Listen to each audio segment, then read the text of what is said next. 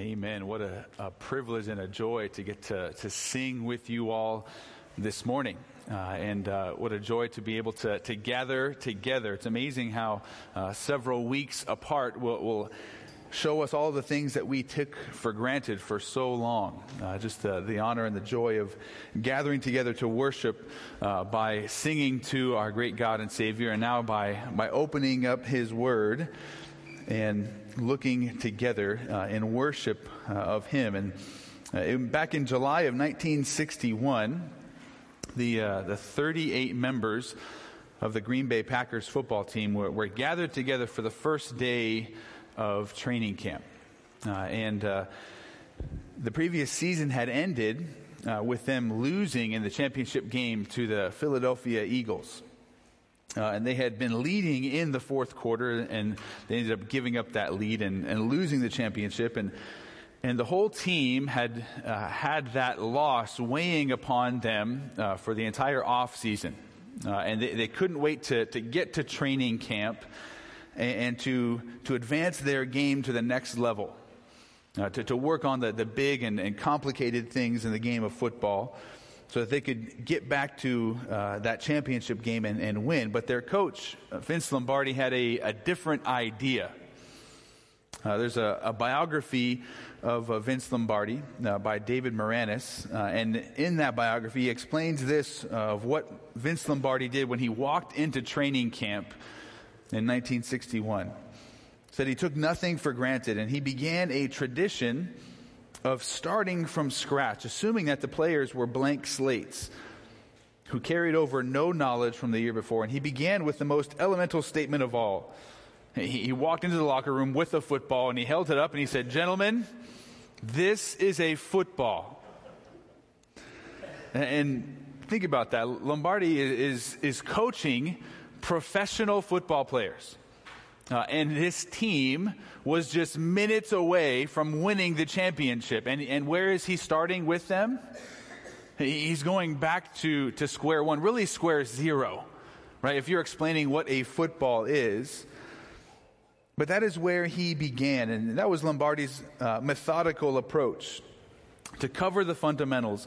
And that's what he did, not only that training camp, but each and every training camp. And at one point, during the training camp, Max McGee, who was a Pro Bowl wide receiver, says, "Coach, could you slow down a little bit? You're going too fast." And that brought a smile to Coach Lombardi's face. But it didn't change his obsession with the basics. And ultimately, his team would become the best because they focused upon what everybody else overlooked. And in that season of 1961, they ended up going once more to the NFL championship game, and they beat the New York Giants 37-0, which in football terms is a big spread. It's a stomping. And so you see, so often we are wanting to advance by moving beyond the basics, but by going to the really complicated things, when in reality, we really need to focus on the basics. And a sound understanding of the fundamentals will allow us to build upon a solid foundation. And to a certain extent, that's what we are doing this summer as we've taken a break from the Gospel of John, and we're doing this series on the church, the household of God. What is the church supposed to be, and what are we supposed to do as a church? And this morning's message is entitled "The Priority of the Church, Worship." Because our tendency is to move past the basics, and we want to leave them far behind. But what are the basics when it comes to the church? And first and foremost, the basics are understanding why we are here. Why do we gather together on Sunday morning? Why do we gather together throughout the week? Why do we exist as a church? What is our purpose? What are we to do? What should our priorities be? And ultimately, you could say that the church has a threefold purpose: to exalt God, to edify the saints, to build up those who are believers, and then to evangelize unbelievers. Right, as Vincent would say, it's a three-legged stool. And the three legs support the mission of the church, or what it is intended to be and to do. But one of those legs is a little bit sturdier and a little bit more important than the other two. And it's the first one, to exalt God. And really, we exalt God by doing the other two. We bring glory and honor and praise to God by discipling and pouring into His people so that His church is built, and by going and proclaiming who He is and what He has done to the nations through evangelism. And as we study God's Word this morning, I'm going to be using three terms synonymously. The idea of worshiping God is going to be equal to and equated with exalting God, and also equal to the idea of glorifying God. Okay, I'm going to use those interchangeably. So worship, glorifying, and exalting are all meant to speak of the same activity. And this morning I'd like to look at this topic of worship, the priority of the church, under three big headings.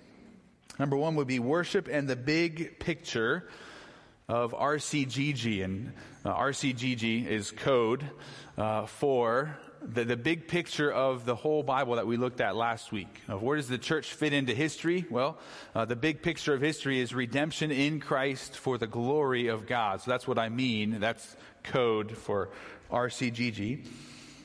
So worship and the big picture.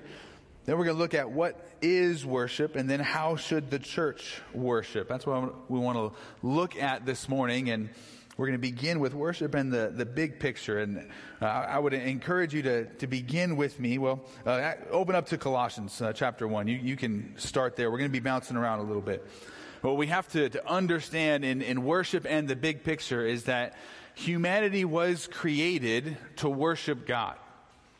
That is why we exist. It's not for ourselves. It's not for our pleasure, for our own enjoyment, that we could fulfill the Disney theology of following our own hearts.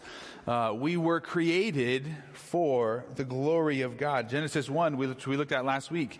We were created in God's image. And we were created to be God's image, to represent Him before His creation. And in Colossians chapter 1, verses 15 and 16, as Paul is writing to the church at Colossae, he is teaching them about who Jesus is. And he writes this. It says, He is the image of the invisible God, the firstborn of all creation. And then this. For by Him all things were created, in heaven and on earth, visible and invisible, whether thrones or dominions or rulers or authorities. All things were created through Him and for Him. Now that verse has a lot of exact numbers, right? All things. That doesn't leave anything outside of that. And what this is saying here in the Greek is that all things are in, through, and to Jesus. All things were created by His power, or in Christ. All things were created through Him. Nothing came into being, nothing exists apart from entering into existence through Jesus. And then the kicker, and which is most important for our discussion today, all things are to Christ. All things are for Christ, right? The end destination, the end goal of the entire creation is to go towards the glory of Jesus. And that is the intention of all creation. We exist to glorify Him, to worship Him. The Westminster Catechism begins with this question: what is the chief end of man? And I love catechism. I'm working through a catechism with my son right now. And he could probably answer. I won't put him on the spot right now since he's 3 years old. But the idea of a catechism is you teach your children, you ask them a question, and then they give you an answer. You work with them on memorizing it. And so the Westminster Catechism begins, what is the chief end of man? And the answer is to glorify God and enjoy Him forever. That is our purpose. That is the reason for our existence. To worship God and to live joyfully as we worship Him. If we want to find true joy, it's only going to come by fulfilling our purpose. Right? We're not going to find joy elsewhere. But as we saw last week, as we looked at the big picture of human history, that there was creation and then there was the fall. And from that point on, humanity has gone our own way. We were created to worship God, but what have we done? Well, we have worshiped other things. If you have your Bibles, jump over to Romans chapter 1. Speaking of fallen humanity, the Apostle Paul writes this beginning in verse 18 of Romans 1. It says, "For the wrath of God is revealed from heaven against all ungodliness and unrighteousness of men who by their unrighteousness suppress the truth. For what can be known about God is plain to them because God has shown it to them. For his invisible attributes, namely his eternal power and divine nature, have been clearly perceived ever since the creation of the world in the things that have been made, so they are without excuse." So everybody knows God exists. How do we know? We just look around. That's what Paul is saying. Everybody knows God exists, so everybody is without excuse. Then verse 21, "For although they knew God, they did not honor him as God or give thanks to him, but they became futile in their thinking, and their foolish hearts were darkened. Claiming to be wise, they became fools." And here's the key, "and exchanged the glory of the immortal God for images resembling mortal man and birds and animals and creeping things. Therefore God gave them up in their lusts and the lusts of their hearts to impurity, to the dishonoring of their bodies among themselves, because they exchanged the truth about God for a lie, and worshipped and served the creature rather than the Creator, who is blessed forever. Amen." And so the reason I read that and point us there is to help us to see. So we were created to be worshipers, but we haven't worshiped what we were created to worship. But that doesn't mean that we stopped worshiping. We were created to worship God, but rather than just stopping that, what have we done? We have exchanged our worship for something else. Our worship was redirected towards the creation, towards creatures, rather than towards our Creator. We do not simply cease from worship, we just begin to worship something else. And G.K. Chesterton says, "When we cease to worship God, we do not worship nothing, we worship anything." And that is the core idea there. We were created to be worshipers, and that is what we will do. Worship comes naturally to us. You ever think about that? We don't have to be taught how to worship. We have to be taught who to worship and what not to worship. The worship part comes naturally. We are all naturally drawn to put our identity, our hopes, our dreams upon things and circumstances in this life. We naturally look to other things to help us. We give our affection to them. We are naturally worshipers. And humanity failed to worship God, and so God's plan, again, as we saw that last week, God said, okay, humanity has failed, so let me create a nation to worship me. The nation of Israel. A special nation was intended to serve him, to be a kingdom of priests and a holy nation, but just like humanity exchanged the worship of God for something else, guess what Israel did? They exchanged the worship of God for idols. The deacon Stephen, just before he's martyred, the sermon that got him killed in Acts chapter 7, he says this to Israel, Acts chapter 7, verse 41. Speaking of Israel's history, he says, "And they made a calf in those days, and they offered a sacrifice to the idol, and were rejoicing in the works of their hands." Again, he points to Exodus chapter 32. Israel didn't just stop worshiping, they redirected their worship to a golden calf that they made.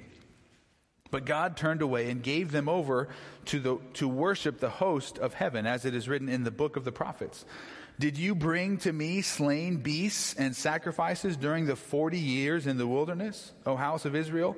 No, you took up the tent of Moloch," which is an idol, a pagan deity, "and the star of your god Rephan, and the images that you made to worship, and I will send you into exile beyond Babylon. Israel was condemned for exchanging the worship of the one true God with the worship of idols. That's what we read over and over again in the book of Jeremiah, as we read the last couple of months, right? Over and over, Israel is condemned for their idolatry. And because Israel failed in what they were called to do, God says, all right, now I'm going to send forth the message of the gospel to the nations. Jesus Christ, the promised Messiah, came and then was rejected by Israel. So now the message of salvation goes to the church. So you could say humanity was created to worship and they failed. Israel was created to worship God and they failed. So now God says, all right, I'm going to create the church. The gospel is going to go forth to the nations. So guess what the church was created to do? To worship. Again, this is the ultimate priority. This is what we must keep in mind. And if you turn over with me to Ephesians chapter 1, look at verses 3 through 6. Speaking of the salvation of Christians, the salvation of all who make up the church. The Apostle Paul says, "Blessed be the God and Father of our Lord Jesus Christ, who has blessed us in Christ with every spiritual blessing in the heavenly places, even as he chose us in him before the foundation of the world, that we should be holy and blameless before him. In love, he predestined us for adoption as sons through Jesus Christ, according to the purpose of his will, to the praise of his glorious grace, with which he has blessed us in the beloved." Understanding our salvation is towards a certain end, to the praise of his glorious grace. God the Father planned our salvation from eternity past. God the Son accomplished our salvation when he came and lived a perfect life, died a sacrificial death, and then rose from the grave. And God the Spirit applies that salvation to our hearts. And all of that has been planned, accomplished, and applied so that and that is the purpose that we as individuals and a church body must embrace and understand. Because if we understand this, then our purpose becomes clear, and then we are able to prepare our hearts and our lives accordingly. But if we misunderstand our purpose, if we get that wrong, or we're off a couple degrees, ultimately it will have a significant impact upon our lives. Imagine with me this, a professional athlete. Okay?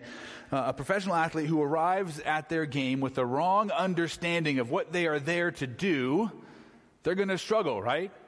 Now, if a basketball player arrives to the court in football cleats, helmet, and pads, it's going to be a little silly, right? And he's going to be sliding around on the court everywhere. He's not going to be able to get his hands up, because when you have football pads, that's about as high as you can go. He's going to have a helmet. All of this, he's not going to be able to fulfill his purpose easily. Or imagine a football player arriving at the field with ice skates and a hockey stick, right? You can get stuck in the mud and not go anywhere. And he's going to wonder, why is this so hard? I don't understand what's going on. Well, you're wearing hockey gear and you're supposed to be playing football, right? It's really quite simple. Or imagine a baseball player going up to bat with a fishing rod. He's not going to succeed at his task, at what he came to do. But that's exactly what most people in our world are doing. They're seeking to live life in their own power, by their own wisdom, and toward their own desires. And then, because they have the wrong mindset and are ill-equipped, they wonder why life is so hard, why they find no joy, no satisfaction, and no meaning to their everyday life. They are on a boat without a rudder, without wind, without sails, without oars. They have no idea where to go, what to do, and how to do it. And that's discouraging. And sometimes we as believers, We forget the basics here. The basics. Why are we here? What is it we are supposed to do? Why do you exist? Because if you bypass what's foundational and the most basic, sometimes you'll struggle to get out of bed in the morning, right? When it's just about you. If it was just about me, I would still be in bed, right? Probably most of you as well. You're like, some of you may miss the coronavirus for that, the pajama season of church, you can call that. But understanding our purpose in life, that will get us out of bed in the morning. That will help us through the hard and the difficult seasons of life. If we understand whatever comes, I am to respond to it to the glory of God. It's not about me living the American dream. It's not about me being happy or succeeding in life. We have been saved. We exist to become worshipers, to give glory, honor, and praise and adoration to God. We have to understand that as individuals, and then we have to understand that as a church. Right? Because if the church exists to worship God and to bring Him glory, then who is it not about? Us. It's not about us, it's about Him. So we come to sing to Him and about Him. And the church doesn't then exist for us, nor does it exist to transform society. The church doesn't exist to eliminate poverty or relieve the physical needs of society. The church doesn't exist in order to bring about social justice to a nation. The church exists to worship, to glorify God. And this does not mean that societies won't be transformed as people come to know Christ. Doesn't mean that we shouldn't care about the physical needs of the poor or the orphans or the widows. No, that will be a byproduct of us worshiping Christ, because as we'll see a little bit later, as we worship God, that's going to sprinkle outwards. There's going to be a vertical relationship and then a horizontal relationship in our worship. But the ultimate priority of the church is worship. And it has to maintain that focus. The church exists to glorify God as a community of the redeemed, to worship Him for who He is and what He has done. So the natural question of all of that, is that how you have viewed the church? Is that how you have viewed yourself? That you exist for His glory? Not your own enjoyment, not for your own glory, not for your own passions, but you exist to praise and glorify, to worship our Creator, to worship our Savior. And so we have to take inventory of our hearts and of our lives and of our ways of thinking, and then we have to realign them to what Scripture is saying. And we have to realign our thoughts and desires and our intentions so that we understand that our priority is to worship God. And no matter what else we are doing, if we miss this, we're failing. Right? Now, we have to understand that this is the ultimate priority, to worship God. And once we understand that, the idea of where worship fits into the big picture of our existence, then we can move to the second question, right? What in the world is worship? You've said it's really important. Now, what is it? Well, really simply, a simple definition would be this: that worship is the expression of honor and adoration to God. Worship is the expression of honor and adoration to God. Worship comes from an old English word that is connected to the concept of worthiness. So when we worship God, we are giving Him value. We are ascribing to Him worthiness. We're saying that He is worthy of our adoration, worthy of our affection. Even as we sang this morning, it's a beautiful song that we sang just before I came up, right? Is He worthy? And then what would we all say together? He is. Amen. There's a fuller and longer definition I think I have on a slide there, if you can pull it up. John MacArthur would say this, a long definition, and I know long definitions are easier when you can look at them. Worship is our innermost being responding with praise for all that God is through our attitudes, actions, thoughts, and words based on the truth of God as He has revealed Himself. That's what we're gonna look at that more. But another helpful way of breaking this idea of worship down into components comes from a Puritan named Thomas Watson. And he said that worship or glorifying God consists of four things: appreciation, adoration, affection, and subjection. Okay, appreciation, adoration, affection, and subjection. And I've kind of taken those categories and I've kind of slightly altered the definitions to them. But you could look at it like this: that appreciation consists of ascribing honor and thanksgiving to God for all that He has done for us in the gospel. That we appreciate what God has done. Secondly, adoration, which would consist of placing God highest in our thoughts. I know some of you may already be thinking about lunch, right? It's around that middle time of the day. But adoration is that focus of our highest thinking and our focus upon who God is. We worship Him and ascribe glory to Him because of all that He is. Appreciation, what He has done. Adoration for who He is. And then affection simply means that we love God from our heart. That where God is loved, He is glorified. And that is something to keep in mind.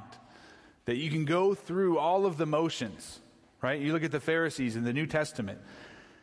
If you gave them a list to obey, they would be fantastic, right? Check, check, check, check, check. But what were they missing? A love and an actual affection for God was lacking. So it's not just the doing of the checklist that glorifies God, but it's having an affection for Him.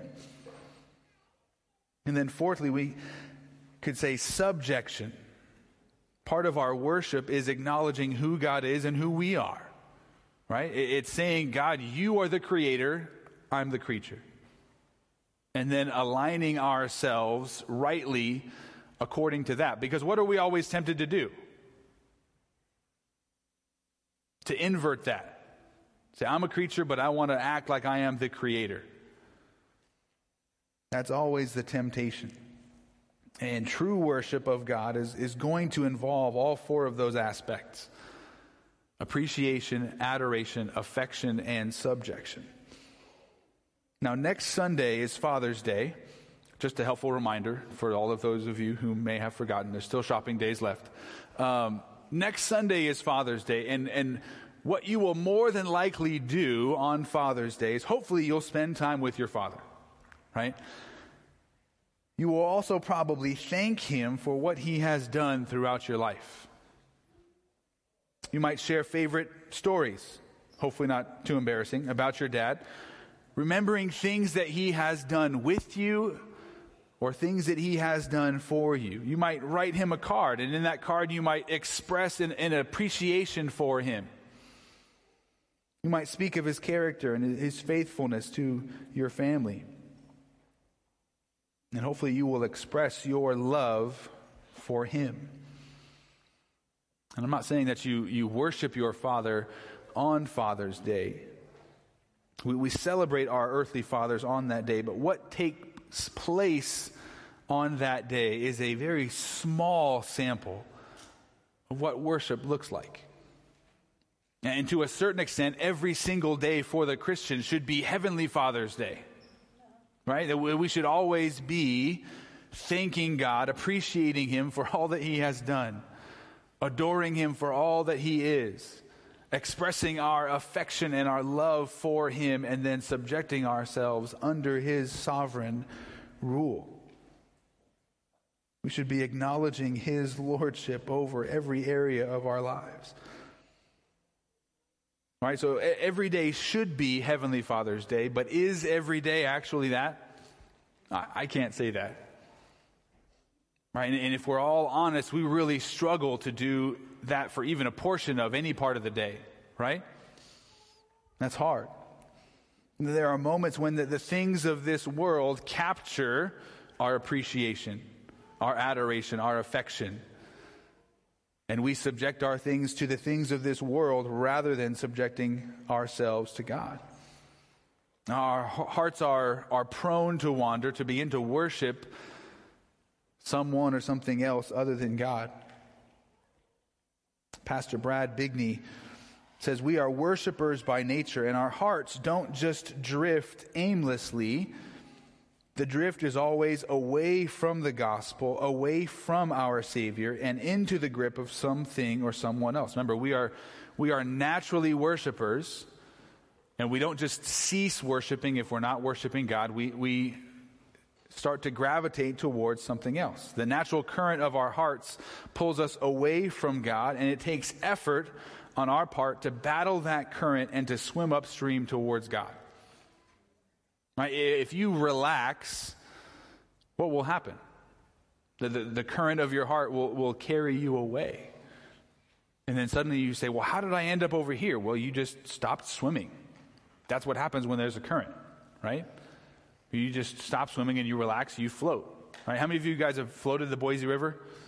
Right? You don't have to paddle the whole time. That would be exhausting. What do? You're like, I sit in my floaty. That's all I have to do. Right? And you just relax and it carries you along. Well, that is what happens with our hearts. If you just say, okay, I'm going to relax, put it on autopilot, well, your heart's going to carry you along, but away from the Lord and towards sin. And when that happens, when we decide to relax, it's going to be really easy to slide into idolatry. It's where it's really interesting. At the very end of his letter, 1 John 5:21, the Apostle John just kind of throws this on at the end. And he says, little children, keep yourselves from idols. And that's how he ends the letter. Like, why does he just throw that on? Well, it's a very important and helpful reminder, because what is our tendency? We don't keep ourselves from idols. And we need to be reminded about that. We need to exercise the spiritual discipline of remembering. And an idol can be anything that we elevate above God. Our ultimate priority, what we were created for, often gets lost in the shuffle. And when anything else takes first place, we're guilty of idolatry. Or whenever we look to something else as a source of satisfaction, we're guilty of idolatry. Or as a solution to the problems of life, we become guilty of idolatry. So, say for instance, in a conversation with my wife, this is just purely hypothetical. Okay? If my greatest desire in a conversation with my wife is to be right, again, purely hypothetical, I'm guilty of idolatry. And I guarantee you, so I'm going to be carried along by the currents of my heart. My greatest desire is to be right rather than to worship God in that conversation. The current of my heart is going to carry me towards an argument. Right? You're supposed to agree with me. My greatest desire is to be right. But I'm going to be leading towards an argument because that's my greatest desire. It's become an idol, right? Or for others, if we turn to something else as a source of satisfaction, as a solution to our problems, okay? There's a lot of things that we can turn to. And you probably all have one on you. What is it you typically do when you're stressed? I want to turn my mind off for a time. I want to sit and veg. I want to sit and look at my screen, right? And that kind of helps me calm down. But in all of those moments, what is the Lord intending for us to do? Wants us to pray without ceasing.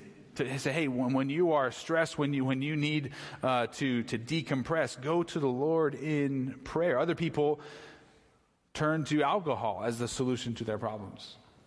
And there's a variety of things, but you begin to see what an idol is, the things that we turn to, and we begin to worship them, to look to them for satisfaction and to be a solution. But ultimately, those things are never really a source of satisfaction. It's the law of diminishing returns. They may satisfy for a time, but then what do we keep doing? We keep turning to them and being less and less satisfied. And the things that we turn to as a solution to our problems, do they end up solving it? Or just kind of delaying it, making it disappear for a time? It doesn't really solve things. Here's a quote to really be convicted by. Pastor Stuart Scott says, "We worship that which we serve, speak about, sacrifice for, seek after, and spend money on." Really want to see what the focus of your life is. Look at your calendar, do you guys have checkbooks, or look on your online statement and see, hey, where is my money going and where is my time going? Very convicting to begin to look at that, but we must. Well, we have to look at those things because, again, what is our greatest priority? What is the ultimate priority? Why are we here? To worship God. How about this? Let's talk briefly about why you should worship God. Again, for our spiritual discipline of remembering, for broad reasons, we should worship God. Number one, His character is worthy. Again, as we sang, as we read in Isaiah 6, what were the angels doing? They're worshiping. What will the angels continue to do for all eternity? Worship. What will we do? Worship. Right? We saw it in Isaiah 6, Revelation 4 and 5, the throne room in heaven. It's where we also see what we sang about of who is worthy to open the scroll. There's only one. That is Christ. We should worship God because His character is worthy. Secondly, His conduct is gracious. His conduct is gracious. He is our creator. Colossians 1:17 shows us that He is our sustainer.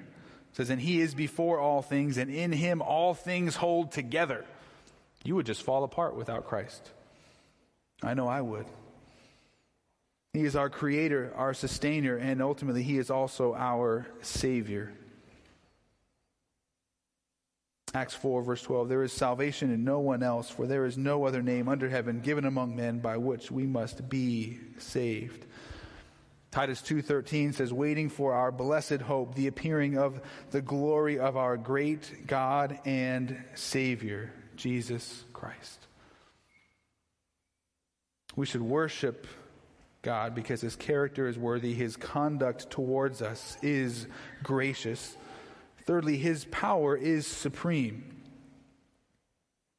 Matthew 10:28 says this, do not fear those who kill the body but cannot kill the soul.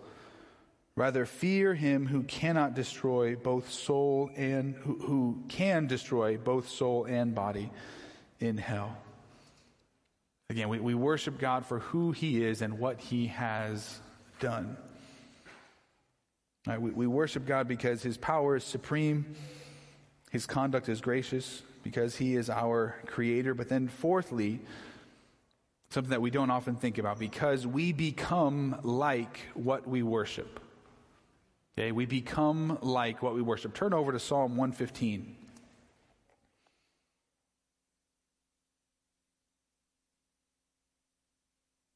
This is a continual theme in the Old Testament. That there is a logic and there is a reason that God commands us to worship Him. Because ultimately, there is no higher good. On one level, that we have to think about that. So a couple years ago, there were some high school students that came to me with some really, really big questions. Questions that most adults don't even ask. And one of them was, isn't that kind of narcissistic for God to say worship me. You ever think about that? Right? If I said that, you're like, what's wrong with that guy? But why is God able to say that? Well, God is the highest good. I am not the highest good. So for me to say worship me would not be corresponding to reality, right? But when God says worship him, that is proclaiming what is best for us. If there was something other than God and greater than God, then what would God do? He would say, yeah, pursue that. That's what's best for you. But God says worship him because ultimately there is no higher good. There is nothing greater. There's nothing better for us than to worship him. And ultimately, because as we look at worship, whatever we worship, we will become like. So look with me at Psalm 115. The psalmist writes this, "Not to us, O Lord, not to us, but to your name give glory." What is the psalmist doing here? He's ascribing glory to God, not himself, not to us. And then the reasons why. For the sake of your steadfast love and your faithfulness. Why should the nations say, where is their God? Our God is in the heavens. He does all that he pleases. Their idols, speaking of the nations, their idols are silver and gold, the work of human hands. They have mouths, but do not speak, eyes, but do not see. They have ears, but do not hear, noses, but do not smell. They have hands, but do not feel, feet, but do not walk, and they do not make a sound in their throat. So what's the description of an idol here? What are idols like? Blind, deaf, mute. That's the description of them. They can't move. But then look at verse 8. Those who make them become like them, and so do all who trust in them. Right? You worship idols, what are you going to become like? One of those idols. Blind, deaf, dumb, unmoving. But then look at the very next verse. What is Israel supposed to do? O Israel, trust in the Lord. He is their help and their shield. Keeping that in mind, we become like what we worship. You worship idols, what will you become like? Those idols. If you worship Christ, what will you become like? Christ. And therein is our goal. Therein is the greatest ultimate good, and that is why God commands us to worship him. That is our greatest good. We have to understand that and embrace that as individuals and as a church. We are called and commanded. We have been created to worship God. That is our highest priority. But then we might ask, what exactly does that look like? So I have this quick list here at the end of how should the church worship. How should the church worship? And I have 3 directions and 4 S's because I'm a pastor and I have to alliterate stuff. So 3 directions. Firstly, we are to worship upwardly. That our worship is to be directed towards God. Hebrews 13:15 say this, through him, speaking of Christ, then let us continually offer up a sacrifice of praise to God. That is the fruit of lips that acknowledge his name. Colossians 3:17 says this, and whatever you do, in word or deed, do everything in the name of the Lord Jesus, giving thanks to God the Father through him. 1 Corinthians 10:31 is going to say almost the exact same thing. And then Romans 12, verses 1 and 2. Paul says this to the church, I appeal to you, therefore, brothers, by the mercies of God, to present your, and again, the your is plural there. It's not just an individual. He's speaking to the corporate body of the church. Present all of y'all's bodies to God as a living sacrifice, holy and acceptable to God, which is your spiritual worship. Do not be conformed to this world, but be transformed by the renewal of your mind, that by testing you may discern what is the will of God, what is good and acceptable and perfect. So we are to worship God upwardly. Secondly, we are to worship God inwardly. Deuteronomy 6:4-5. Hear, O Israel, the Lord our God is one. You shall love the Lord your God with all your heart, with all your soul, and with all your might. And when Christ quotes that passage, he adds one more, with all your mind. Our personal character and conduct. Worship must take place internally as the Word of God and the Spirit of God transforms who we are and makes us more and more like Christ. Right? Not being conformed to this world is an aspect of internal worship. John MacArthur would say it this way: worship is the overflow of a mind renewed by God's truth. Love that. Thirdly, we are to worship outwardly. If we are truly worshiping God, we are also going to love others. We're also going to care about others. So our worship of God is going to involve loving our neighbor. It's going to involve proclaiming the gospel. It's going to involve giving to those in need. Our love and worship of God doesn't just stay internal. It has to eventually be let out. Right? It should be pent up inside of us. Like, I got to go do something good because I love Jesus so much and I want to love others as well. That's how we should be feeling if we are truly worshiping God. So there were the three directions. Now the four S's. How is the church to worship? First and foremost, scripturally. That what we worship and how we worship is to be based upon God's word. It's to be founded upon the truth of the Bible. The Bible tells us not only what to believe about God, but also how to worship Him. And God has given us those instructions because He cares about how we worship Him. You ever think about, with the incident in Exodus 32, the golden calf? Aaron, the people come to Aaron and say, hey, Moses has been gone for a while. Can you whip up an idol for us to worship? And Aaron's like, sure thing. Give me your earrings. Give me your nose rings. Give me all the gold and we'll put it in the fire and we'll make a calf. And after making the calf, Aaron says, look, behold, Israel, this is the God who has brought you up out of Egypt. Is that true? That was extremely offensive to God. So God cares about how we worship Him. Not through idols, not choose your own adventure. But He has told us how to worship. This is known as the regulative principle in worship. That our worship, the way that we worship is informed by all that God's Word says. And if God's Word doesn't say that we should do it, then we refrain from it. Out of respect and deference to God, out of reverence to Him.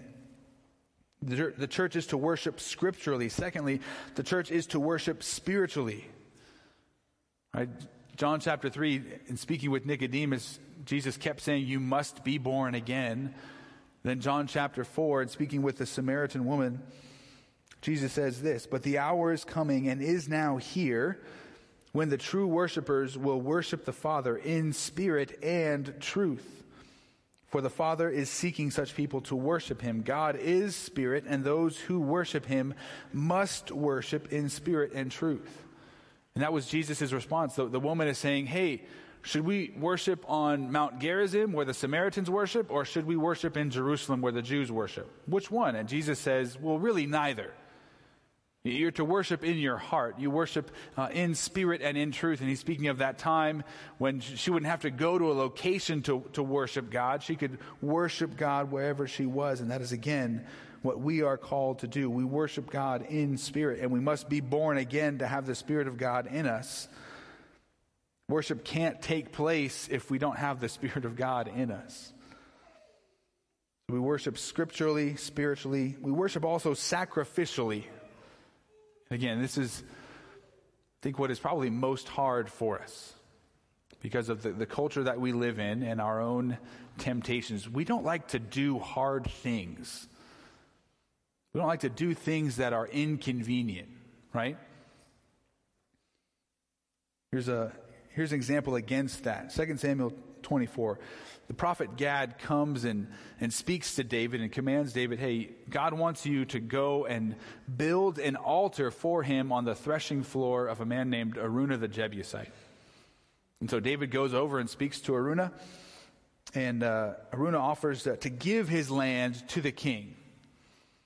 And this is David's response in 2 Samuel 24:24. But the king said to Araunah, "No, but I will buy it from you for a price. I will not offer burnt offerings to the Lord my God that cost me nothing." So David bought the threshing floor and the oxen for 50 shekels of silver. Think about that. Our worship is intended to be sacrificial. In the Old Testament, what did you bring as a demonstration of your worship of God? You brought a sacrifice. One of your animals you brought in demonstration of your affection for the Lord. Going back to Romans chapter 12, verse 1, we are to be living sacrifices. Here's how some of that comes into play. Right now, you all made a sacrifice this morning. Do you guys realize that? You sacrificed your time. You sacrificed your time so that you could come be here with God's people, singing his praises, studying his word. That was a sacrifice, because what could you have been doing? Anything else. It's a sacrifice of your time, but also think of it this way. What else are a sacrifice of your time in acts of worship to God? Reading the Bible, being in prayer, serving others, right? You guys ever not served somebody because it was inconvenient? I'll put my hand down. Yeah. But yeah, all of those are actions that you are sacrificing time, sacrificing your convenience in worship to God. So I'm going to obey what God has commanded me rather than doing what I feel like doing right now. And so beginning to view that, because again, sometimes we struggle to be in the Word, right? Sometimes we struggle to spend time in prayer. And at the heart of that, what is it we're not willing to sacrifice? Our time. I want to spend my time the way I want to spend my time, not in submission to what God is calling me to do.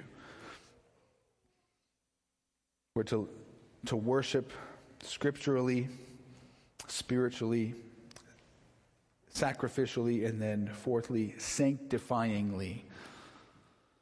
Again, as we worship, we will be growing in Christ-likeness. We will be growing more and more like him, because again, we become like what we worship. And as we walk with Christ over the years, we should be more and more like him. Sanctified, changed into his image. That's how the church is to worship. And again, worship is the ultimate priority. It's the main thing. There are many other good things that a church can do. And the pastors and elders, our task is to keep the main thing the main thing. Why don't you turn over with me this last passage, Luke chapter 10. It's very easy to get caught up in other good things in life. And I've said this before, but Satan would love for us to be focusing on good things rather than the best things, right? He would love for us to do that. Luke chapter 10, a story that you're probably familiar with, starting in verse 38. Now, as they went on their way, Jesus entered a village, and a woman named Martha welcomed him into her house. And she had a sister called Mary, who sat at the Lord's feet and listened to his teaching. But Martha was distracted with much serving. And she went up to him and said, "Lord, do you not care that my sister has left me to serve alone? Tell her then to help me." But the Lord answered her, "Martha, Martha, you are anxious and troubled about many things, but one thing is necessary.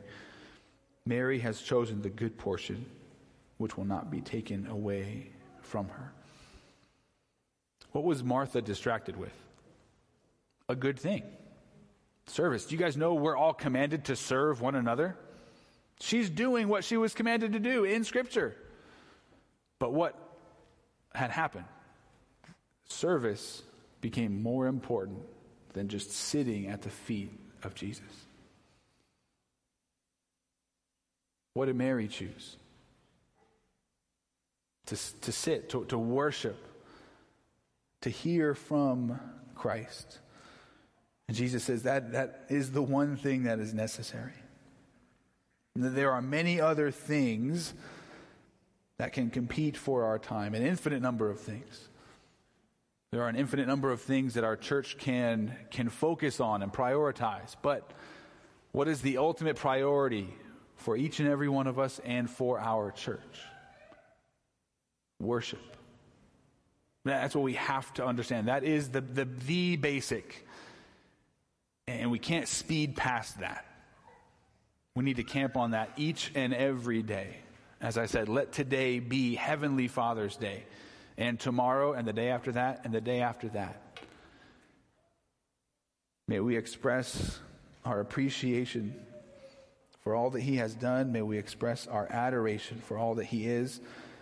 May we express our affection for Him, and may we acknowledge that He is Lord over us. Amen? Let's pray.